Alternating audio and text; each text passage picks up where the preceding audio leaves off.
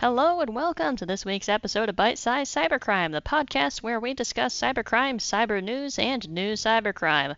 I'm your host, Chloe Tonis, and today we have a very interesting new malware to look at, and it could be in your home, but not on your computer.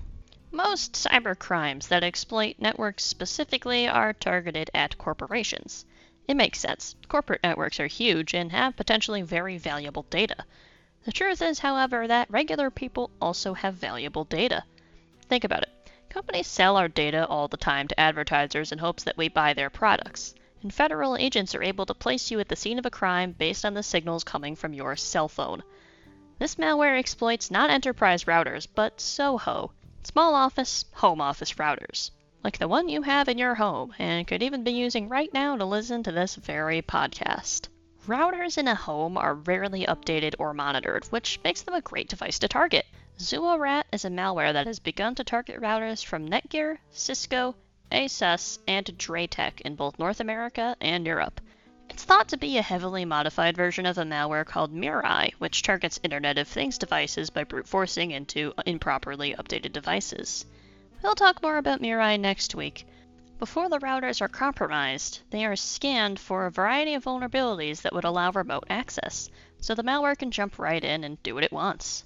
In fact, the RAT in ZuoRAT stands for Remote Access Trojan, and as the name suggests, it is malware that allows the controller remote administrative access. With this type of high-level access, ZuoRAT can capture packages being transmitted over your router, such as requests to visit certain websites, and it's also capable of redirecting your connections.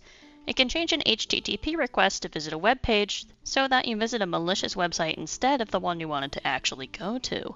And it can modify DNS, or domain name system records, to do the same thing. DNS records are usually stored in your device for some time, so to get rid of any evidence the malware creates, temporary folders are created that will likely no longer exist by the time you suspect something is up and check your router. These are both examples of a man-in-the-middle attack, where the connection between your device and the web service you're trying to communicate with are compromised and are read or modified in the middle of the transmission. ZuoRAT has also been able to infect devices laterally. In other words, it can infect other routers through your router and spread that way, if, let's say, you have two different routers that communicate with each other. This would be the case in more of a small office rather than a home, but it can still happen, and now your entire network, even with different routers, is compromised. This malware also deploys some very sophisticated custom Trojan horses, malware that disguises itself as being legitimate applications.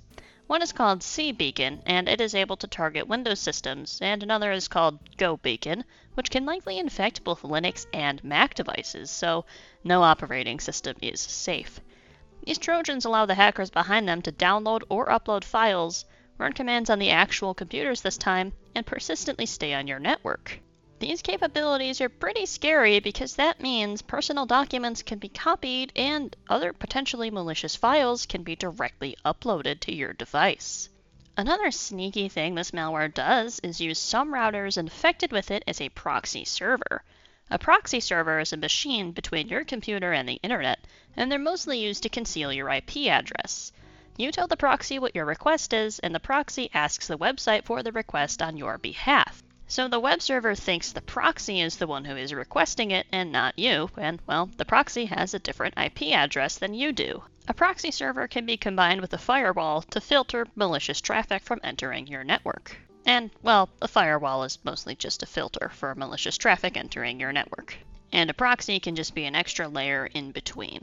I think based on what I've told you about this malware, though, we can kinda guess that it's not gonna be blocking any malicious traffic from your router. But it uses routers as a proxy server to disguise the IP of its CNC, or Command and Control server, which is the server the hacker uses to control the malware. So, if we're trying to trace down who is behind this malware, we will trace it to some random router instead of the actual server. This campaign is highly sophisticated and was difficult to detect. Forensic evidence suggests it was first launched in 2020, and, well, 2020 was a great year to launch this type of campaign with the number of people working from home offices. Think about it. If you're doing work from home and you're not on an encrypted company VPN, the malware can still see what you're doing and can potentially still gain access to important corporate data on your personal or company-provided device. So far, only an estimated number of 80 targets have been impacted, but those targets were all able to be detected, and there are possibly many more waiting to be discovered. Due to its sophistication, some theorize that this is part of some sort of state-sponsored campaign, or from some very experienced active persistent threat group, which is a well-established hacking group that causes a lot of issues in the world. Oftentimes, a location of these threats are estimated, and their techniques are well recorded, so we can try to guess who may be causing certain attacks in the world. However, no official links have been made so far to any ATP. So how can you protect against this malware? Well, the simplest way to avoid getting infected in the first place is to update your router.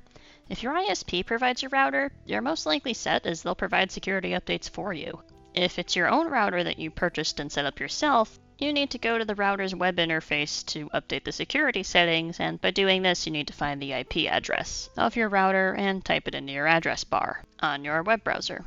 I think the easiest way to find the IP address of your router is to open the command prompt, type in ipconfig, and look under the default gateway section. I would like to give a special thank you to Black Lotus Labs, which is the first lab that discovered the ZuoRAT malware.